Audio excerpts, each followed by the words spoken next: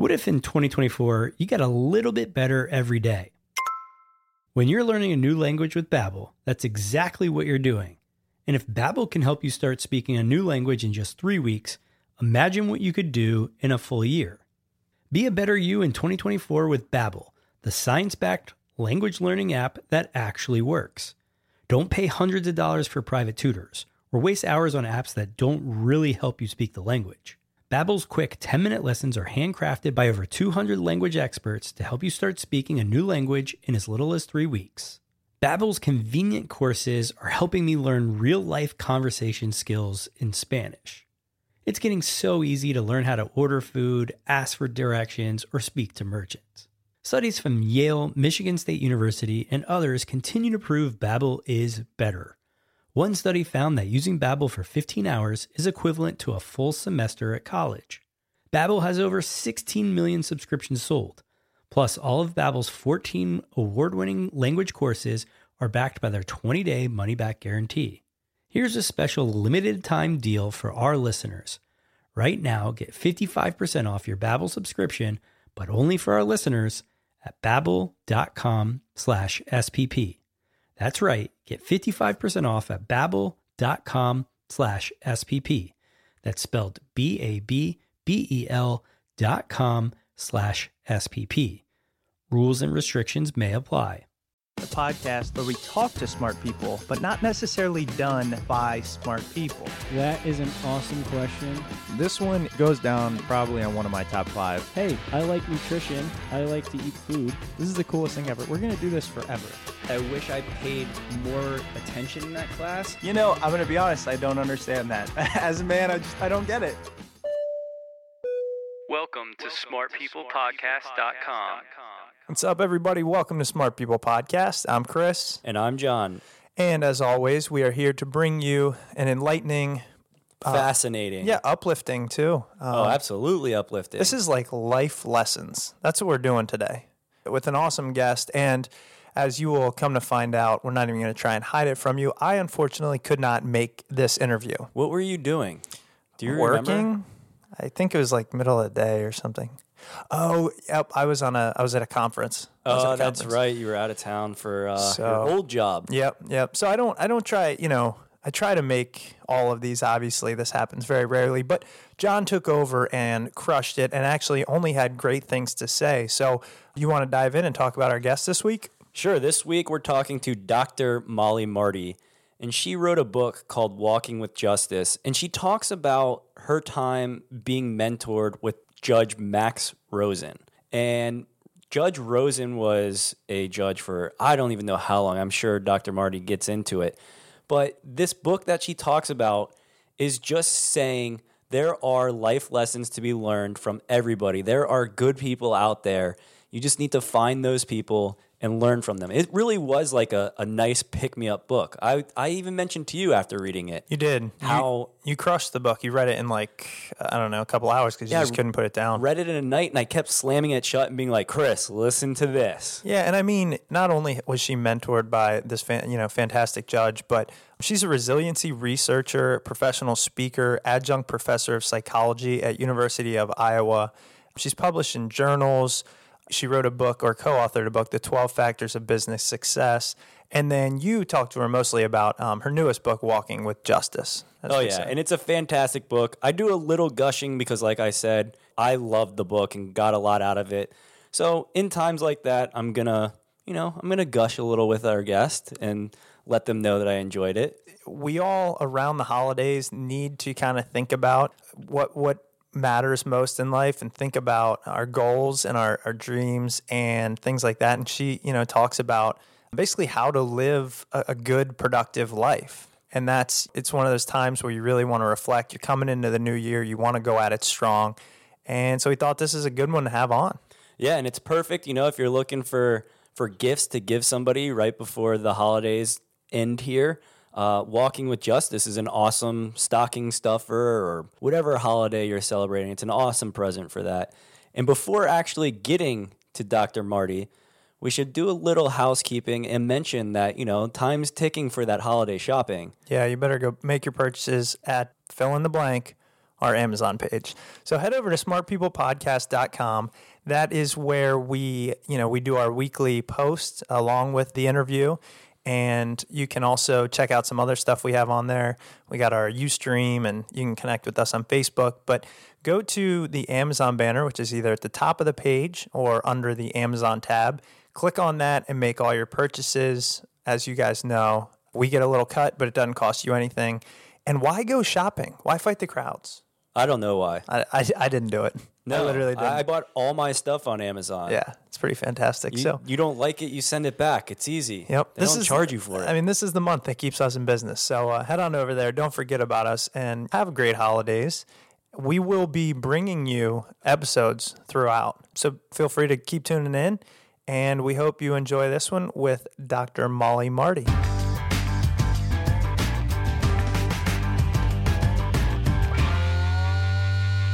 Dr. Marti, thank you so much for being on the show. First, I have to tell you, I read through Walking with Justice, Uncommon Lessons from one of the life's greatest mentors, and I blew through it. It was amazing.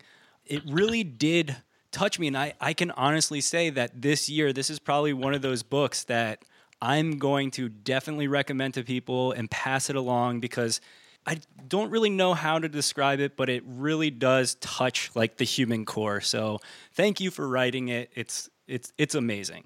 Thank you. That means the world to me. And we haven't talked before now, so I wasn't sure what your review of the book would be. So that's a very pleasant note to start our conversation on. But I appreciate that. And yeah, Judge, my mentor, I'm sure we'll talk more about him, but as accomplished as he was always very human. And I think that comes across in a very relatable sense, that people do really feel like they kind of pulled up a chair or sat down with a cup of tea and had some time with a great man and a great mentor. Oh, absolutely. And immediately after reading the book, I just wanted to keep learning more about him. So you definitely did him a great service. That being said, I wanted to talk a little bit about your background and your path to how you got to where you are today, because you've done so many different things. Can you give our listeners a little dive into your background, let them know the different things that you've done, and then how you've gotten to where you are today? Sure. I know, looking at my background, and I just gave a speech actually at a high school, and the first thing I said when I stood up is, wow, you guys Googled me, because in the intro, I sat and I listened to kind of an outside-in view of my life and my career and what I've done, and they were digging things up I had done 20 years ago, and it was really interesting because I can see from outside in that people go, what connects all of this? And really what connects it is just a intense fascination with people and a passion for their potential. And it's just the eyes through which I see people and see the world, is I just see how profoundly capable they are in that potential. And so I think another theme that comes through in the book and in my work as a lawyer is a pursuit of justice. I was always kind of a justice seeker from early on. So that's really how I found my way into the law. As I was 14 years old when I saw a tremendous injustice being done, and I just threw a line in the sand and said, that's wrong, and I need to do something about it. So that's really where I started my career after my undergrad, was public relations and communications. Went overseas, lived in Ireland for a year on a Rotary scholarship, and came back, went to law school. It was from law school that my law professor, who was also my law review advisor, had seen me in a position where justice was an issue to me and I was taking a stand. And I think something clicked, and he thought, wow, you would really get along well with this Judge Max Rosen, who was his mentor. And so that's where the book starts out, is Rick Matazar, my professor and advisor, pulling me into his office and saying, I have two things to say to you. Number one, you need to apply for a federal clerkship. And number two, you need to apply to Judge Max Rosen. And I shared that conversation in the book.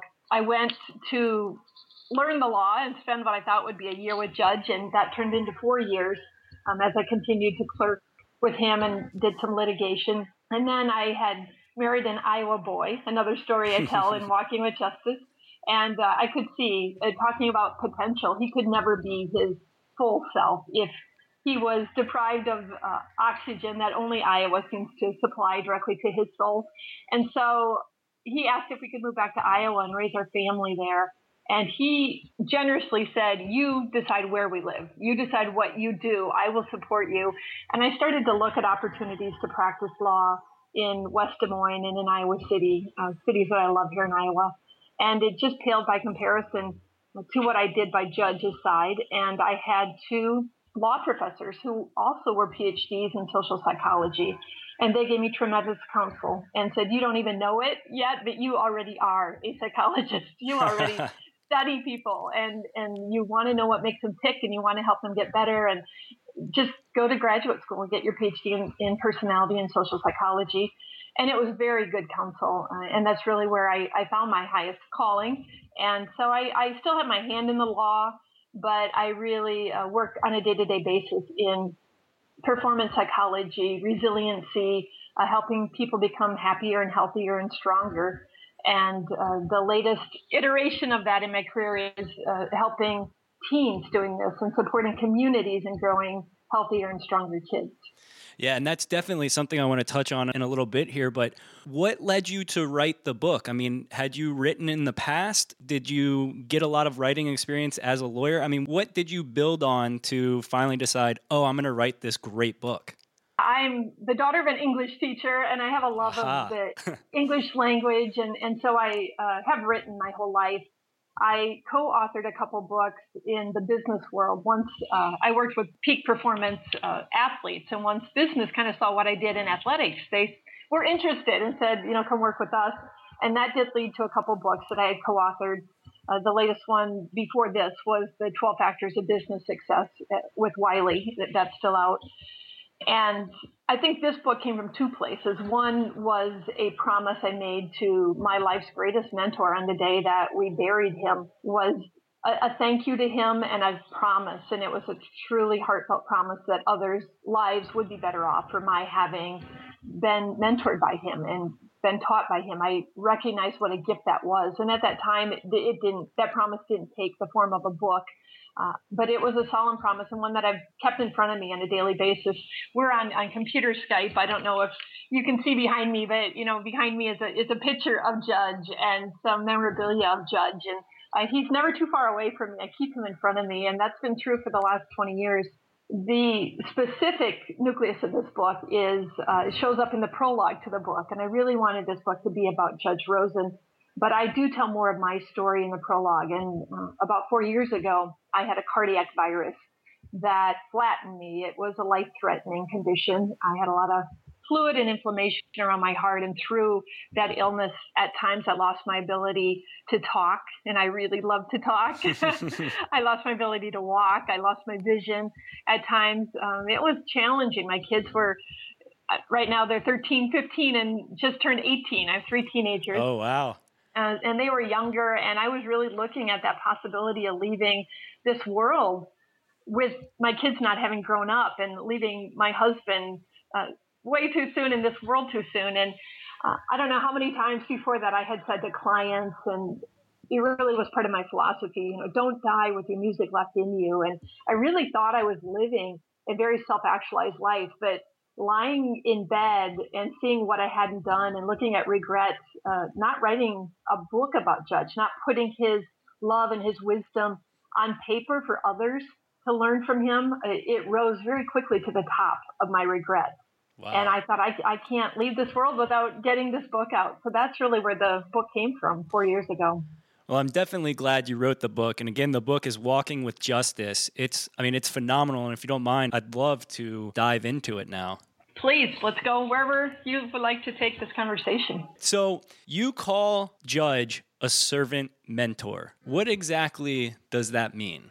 That word came to me as I was writing the book and trying to characterize just who was this man. And he was my mentor, and I call him my life's greatest mentor. And he was that for both me and my husband and hundreds of lawyers, young lawyers that found their way to his side.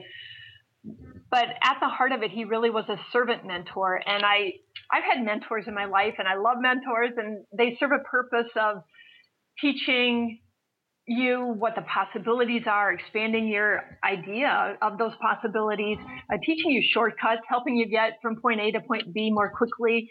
And that's what a good mentor does. What a servant mentor does is he or she works from principles, from values, and they're so much more focused on the being than the doing. They're more focused on that process of becoming, and they're very focused on living in service to others. What Judge taught me is that the quality of my life is defined by the difference that I make in the lives of others, the healing I bring, the compassion I show. And so I talk about Judge and the way that he taught and the lessons he taught. And he taught most of them simply by being who he was, by walking it out for us. It was rare that he sat me down and said, Mollie, you need to do this and this and this. He was a servant mentor in that he was focused on serving. He gave us a very clear message that each of us have unique abilities, talent, skills, relationships, education. All of it is gift. All of it has been given to share and to better this world. And that is really what life is about. And so I make the point in the book that a servant mentor, while a mentor can change your life, a servant mentor really leaves an indelible thumbprint on your soul and leaves you with no other option but to stand and walk in service to others. That actually leads into one of the quotes that I wrote down, by far my favorite in the book, but it just said, "My mentor taught me that degrees and accolades would never determine my worth as a leader. They only brought a higher standard of responsibility to serve one's community for the common good." And it was one of those moments where I closed the book and just like sat there and started thinking and saying, okay, I've got to start thinking about what I actually want to do and how I can mold myself within that quote. And Chris and I talk about this all the time. We always want to figure out ways that we can help people learn, do things, and actually put a stamp on our lives, because both of us have corporate jobs and that hasn't been fulfilling it for us. So we've, started this podcast and doing other things like this. That was one of those things that I read and just had to reflect on it for a few minutes there. I say that Judge showed us much more than he directly talked or taught us. This is one area that he took head on. It was the very first week of my clerkship with him. And he did help us make that transition from being students, from being on the receiving end. And that conversation really had 2 points. One thing he said is, no clerk comes to my chambers without a tremendous amount of help from others, assistance. I know this to be true. You simply could not have gotten here without help. So what does that look like? I need you to look at that. Is it parents, other family, teachers, professors, financial help, friends? You should take a look at all of the people that have supported you and then go thank them. Show gratitude for that. Sure. Recognize that and be grateful for it and let them know.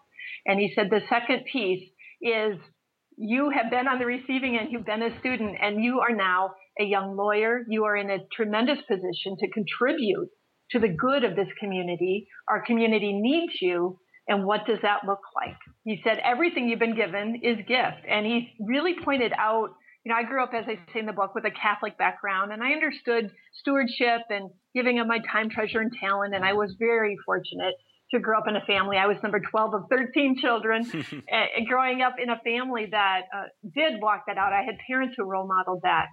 What Judge Rosen was teaching me that day, and I continued to learn from him and see him do this in his community, was how to steward within my career, how to steward as a professional, how to steward really with every breath I take, because that's how he lived. And that doesn't always mean that he said yes to everybody. He really looked at whether he was in a position to best contribute, to best support. And he said no at times, and he would help them find resources that better met their needs. But it was an area that it goes back to him being a steward or a servant mentor. It is an area that he simply lived and breathed it. And I could tell the way that he had that conversation with me as a young lawyer, that it was of the utmost importance to him. Oh, absolutely. And it's something that I think was instilled on him by his mother. That also blows me away because, reading some of the stories about his mom in the book and how giving she was, even if times were extremely tight for them, I don't necessarily see that anymore. I don't want to say it's like one of those dying characteristics, but it almost is.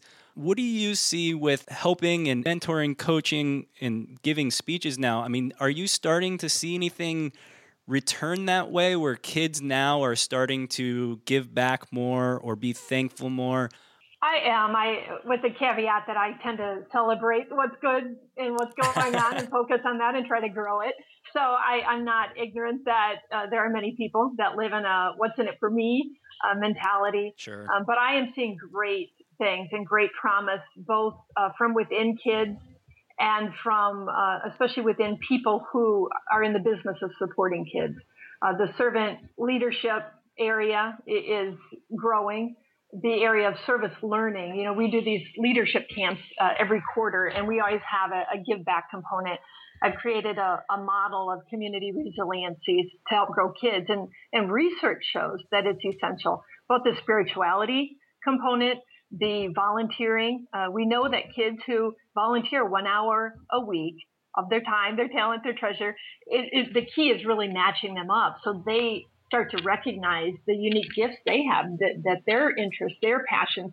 So they, by giving, are growing, but they're also growing by becoming more practiced, more masterful at whatever lights them up. And so we're doing a lot of work in this area, and it's really fun to see the science begin to catch up with, I think, what philosophers have known, what the theologians have known for a long time. Social scientists are really catching up in areas of gratitude and altruism and volunteering and the real and direct benefits to people. Sure. We truly are wired to serve. We're wired in a way that giving and connecting with others and helping others brings meaning to our lives. It's part of how we are wired as humans. And I think that's a really interesting time to live because we're seeing science begin to evaluate it and measure it and kind of catch up to, like I said, what many have been preaching for centuries. Wow. Yeah. And I was just having a conversation with someone the other day. It may have been Chris. I don't exactly remember, but I was saying that if I could go back in time, I would have told my middle school or high school self to find those things that I was passionate about, that made me happy, that also made other people happy, and put way more time into it. Because that stuff at that age, that's the perfect time to start a mastery in those areas. And it will only benefit you as you get older and look for a career and a job, because there's a lot of us who are 20, 30 somethings that are stuck in the position now where we're not doing things that we're passionate about. We went to college and we were like, all right, let's find the job that we can get the most salary from, and then got stuck in that. So if anybody listening is in high school and that kind of stuff, I will reiterate that do things that make yourself happy, that make others happy, and just focus on that. Exactly what you were talking about. Volunteer that time and start building those things, because they definitely help in the future. And I'm glad that science and social sciences are, now catching on to that, because that's definitely something that needs to be taught, especially to the youth. It does. And I find the most successful way isn't always going directly to the youth and say, volunteer 1 hour a week. It's good for you. It'll help you. Right? It's creating an environment in which kids can thrive and be successful. I'll give you another example. I was at the University of Iowa today and I met with the dean of a school, and I was had a meeting yesterday with the residence life rep.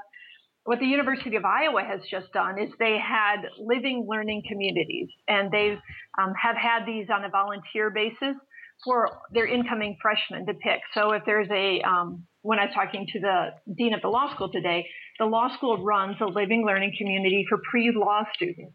So it exposes these kids, these students. I have a habit of calling kids. I'm trying to break as I get older. These students have said, I'm interested in pre-law. Well, what a great time to decide, is that really your passion? Does it light you up? How do you see yourself serving? And get them focused on that is what it's about, helping people. And how do you want to use this profession to help others? Because you won't have a meaningful life if you don't make those connections. So that's one example. But they had all these types of living learning communities. And there's a life design class at the university around one of these living learning communities. Well, what the University of Iowa for next year is doing is they're rolling out to all freshmen. It's mandatory now. So they're going from the 30 some that they had to having a few thousand incoming freshmen all need to choose one.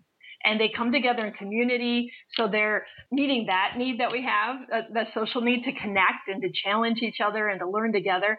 But they really are saying, I'm interested in, and they have some things like photography, creative arts. It's not just all career paths. So you might have an engineer who loves photography, and before going to college, they go, well, I got to give that up because I got to study all the time and do this. And what the university is saying is, no, if it's an interest to you, if it's your passion, live it, keep that in your life, nurture that. And so that's an example when you say, what am I seeing out there?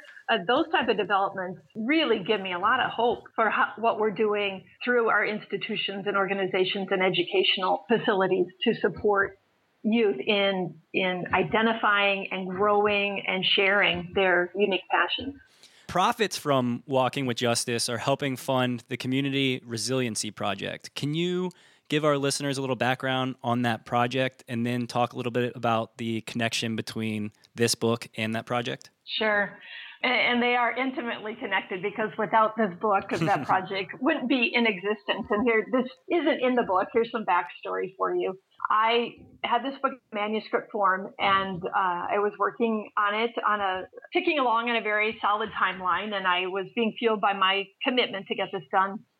And our small town in Iowa lost 3 teens to suicide within 6 months' time. Oh, wow. And it was tremendously complex maneuvering and even experiencing. It just surprised me how the loss of each of these kids, whether you knew them closely and their families or not, just lessened our whole community one by one, and the dynamics it created, and just maneuvering our own grief and trying to parent our children and help them through that. And all these boys were my son's age or younger, in his grade and in his social group as that progressed. And 2 of them had younger siblings, my daughter's ages, and in their friend groups. And so I think all the parents in the community were just kind of getting caught up in trying to figure out how to make it through and how to, of course, to keep kids safe, because there was this cluster effect going on. And I had set the book aside. My publisher was very understanding, and I said, I just need to focus on my kids and my family. And of course, the phone was ringing a lot, given I'm a psychologist, and asking for advice. And so I came home after that 3rd loss, and I'd been with the teachers and some students, and I saw the book there, and I really felt just called back to it. And to this day, I think about, was that really my commitment speaking up? And it really wasn't. I think I just needed some time with Judge. I just needed to sit down, and I brewed a pot of tea, and I opened up the manuscript again. And I was reading words that I had written, but that day it didn't feel like I had written them. And where I found myself reading, you may remember this part of the book, is when Judge was teaching me about what leadership was, what true leadership was. And leadership is never about the leader. It's not about wanting to be in charge, but it's about always looking at the needs in front of you and asking, do I have the experience or skills or education or connections? Do I have something unique that can help? And I asked myself those questions, and I could not see, as a psychologist, a resiliency researcher, a passion for helping and supporting kids, and as a member of this community, and very well connected to other researchers and people with a passion to help kids, that I had to do something. And so that very day, I started to make the calls and called some of the educators and the media and some business people. And we have a local college, called some of the college administrators, and just kept growing the circle of saying, we need to do something. Some good must come out of this. And I can't tell you what that looks like right now, but I know it's there. I can feel it's there. And I also know it's only going to happen if we come together and start to figure this out and just help heal and beyond heal, look for how we can help other communities. And so that was really the beginning of the Community Resiliency Project.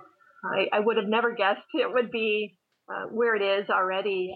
We're not even a couple of years out, and the resources that are coming to us to do this work and the need for this work, even in Judge's community. I was just there last month, and they've lost several kids this fall, several students to suicide, a few within a couple week time span. And it's traumatic and it's chronic.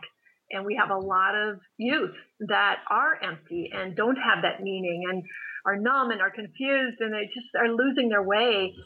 listening to the message that society is giving them, or not having the resources they need.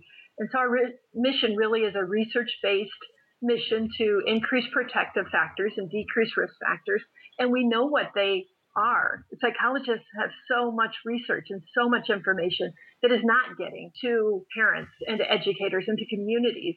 And so I have developed a model, and I'm doing surveys and doing a lot of work. We have a pilot community. We're going to be rolling out to another one and starting educational series here in 2013. But like I said, even over the last couple of days, the meetings I've had are just tremendous with the resources coming to support this work. And I can feel Judge's hand on it. He was a great instrument of hope to youth in his community. And in the book, I say one of his quotes, and I love this quote, but he said, "In times of great uncertainty and need, you will have doubts, also have hope, have dreams." And that really is another core philosophy of Judge Rosen's. He was very pragmatic, and he was a realist, and he never shirked from the facts and what was there, but he did a pretty quick assessment, and then he turned toward the solution. He turned toward being part of the solution. He innovated and said, okay, how can we make this situation better? And so if it weren't for me writing this book and opening to that page and having that time with him, I don't believe this project would be in existence. And so there's a very strong connection. I feel like this is a long answer. That's totally fine. Don't worry. Okay, something just came to me, and I've had two moments like this with Judge Rosen. And again, I think that goes back to how deeply he impacted me. The second day that I was working for him and my husband picked me up, we started with nothing. We had one old used car at the time, and we carpooled the 20 minutes to work and back. And so Monty had picked me up, and I remember looking at him and saying, you know, if I never practiced law a day in my life, I now know why I became a lawyer. I became a lawyer to learn from this man. And I just knew that Judge would be such a impactful teacher, and he would change my life. I just could tell he had an amazing presence, and he was so wise, and I just knew I had so much to learn from him. But I had one of those moments where I thought, okay, if I never practiced law, it made it worth it. All of what I put into law school, okay, it makes sense. And so I was very fortunate to have that moment, because a lot of people become lawyers and never realize why they're lawyers. Then when I had that moment of sitting down and reading this book and realizing, oh my goodness, everything I've learned in resiliency and research and all my work, it's for this moment. It's to help this community and these teenagers, but it's also to help other communities help their youth. And I had said to Monty again, if I never sell a copy of this book, I now know why I wrote the book. And so I find it really interesting that Judge has had his hand on both of those moments for me. But fortunately, you know, the book is selling well, getting into more hands, really inspiring people to serve and lead in their own communities and in their own ways. And that's what Judge taught us to do. He never sat down and said, you need to go volunteer here, here, and here. He asked us about our interests and our passions and our talents, and then he would steer us in the direction that he thought we would be of great use, and we would have great reward, personal reward from that. That's fantastic. And I know this might be impossible, but do you have a favorite piece of wisdom that Judge Rosen told you or showed you that you are positive you will never forget anytime? You will remember it forever. One, and I write about this, and he didn't say this to me. This was in a discussion later after the clerkship. But in that chapter I call Prayers Big and Small, I talked a story about my mom and how my mom, you know, cooked and cleaned. And I asked my mom, do you pray during the day? I don't hear you pray during the day. And she looked at me and laughed and said, you know, honey, my whole day is a prayer. And I was talking about how Judge really carried that with him. And he was a proponent of the separation of church and state. And he was an enforcer of the separation of church and state and the protection of our Constitution. Yet he was a very spiritual man, a very religious man, and he said a prayer every day, and it was a simple one-line prayer, and his prayer said, God, help me make a contribution to a just and peaceful world. And that, I combine that now with my morning ritual, so that impacts me, but what really impacts me is the importance of having that short, brief, one-line focus point for your day. And again, Judge's is different than mine, and mine will be different than yours. But having that importance or having that summed up where you get recentered on it every day. And again, the research is catching up. We now know that people that get out of bed with that sense of purpose and on that mission, on average, they live 7 years longer than those who don't live with that type of purpose. So we know there are benefits to longevity and health, but it has a very personal meaning to me because I watched him walk that out every day. And he didn't say that prayer in front of me. He didn't, say to me, I say a prayer every day. He just lived it. And so I think that is the greatest thing that stays with me. And he lived with such great integrity. I think of Zig Ziglar, who just passed on. And Zig had that same type of integrity. And I think when people live in that way, they're not gone. They leave this earth, but you can have a conversation with them. You can, to this day, I say, Judge, what would you do? Or Judge, what do you think I should do? And I hear that guidance. And so those are the type of things that have stayed with me and they're with me on a day-to-day basis. Well, I think that is the perfect place to end. And I wanted to thank you, Dr. Marti, for being on the show. You're absolutely fantastic. The book, Walking with Justice, is phenomenal. And I could not think of a more perfect quote than it being called A Timeless Handbook for Being Human. That was just such a nice, succinct quote that just sums everything up perfectly. That was such a gracious foreword by Bob Berg, wasn't it? He's the co-author of The Go-Giver. And Bob looked at an early transcript of this book. And Bob was the first one, and I will be grateful to the day I die to him. He was the first one, as he writes in that foreword, to let me see that my mentor could be a mentor to others. It's a sentiment I continue to hear. And you read the Amazon reviews, and people will say, I never had a mentor, and now I have two. And, that's awesome. I'm seeing that. But Bob was the first one to say, Judge, I've never known you, but thank you for being my mentor. Well, do you have any websites or social media presence that you want to let our listeners know about so they can find more information about you? Certainly, walkingwithjustice.com is the book site. And if you go to walkingwithjustice.com/gift right now, we just put up a holiday gift. I have my elves at work. We just had a shipment today, gift wrapping and personalizing. And this book is written to be shared. If you haven't picked up on that by now, this book is written to be shared. And so I have special offers if you gift this book to others. So walkingwithjustice.com, you'll find out more about Judge, more about me, more about the book, but /gift is our 2012 holiday offer. And then you will find me at Dr. Mollie, MOLLIE, drmollie.com. And I do weekly musings, share resources to help leaders thrive and serve. And that's the /blog, but just drmollie.com. Take a look around there. And I'm on Facebook, I'm on Twitter, I'm on LinkedIn, I'm around. And then right now we're rolling out our websites, of course, for the Community Resiliency Project and the nonprofit work that I'm doing. Hopefully I'm pretty easy to find, and I try to make myself accessible. So I encourage anyone, if they have a question, if something we talked about strikes a chord with them, just drop me a note wherever it's convenient for you, and I'd love to have a conversation about it. Well, thank you again so much, and best of luck with your projects and nonprofit moving forward. Thank you so much, John. It was such a pleasure to talk with you. Thank you. Have a great night. You too. Welcome back. Hope you guys enjoyed that discussion with Dr. Marti. Like I said, Walking with Justice is a fantastic book. A lot of insight into the book and how she wrote it and all those good things with this interview. Head over to her website, everything that she talked about. Please enjoy what she's put out there. Yeah, and make sure support us. Swing on by smartpeoplepodcast.com. Help us keep going any way you can. Just a comment or a contact us, Facebook, whatever it might be. We enjoy hearing from you guys, and we look forward to keeping this thing going. We've got some exciting episodes coming up. We do. So make sure you stay tuned in. We got an awesome interview tomorrow. I'm pumped about it. That we do. Hail to the Redskins. Oh, boy. See you guys.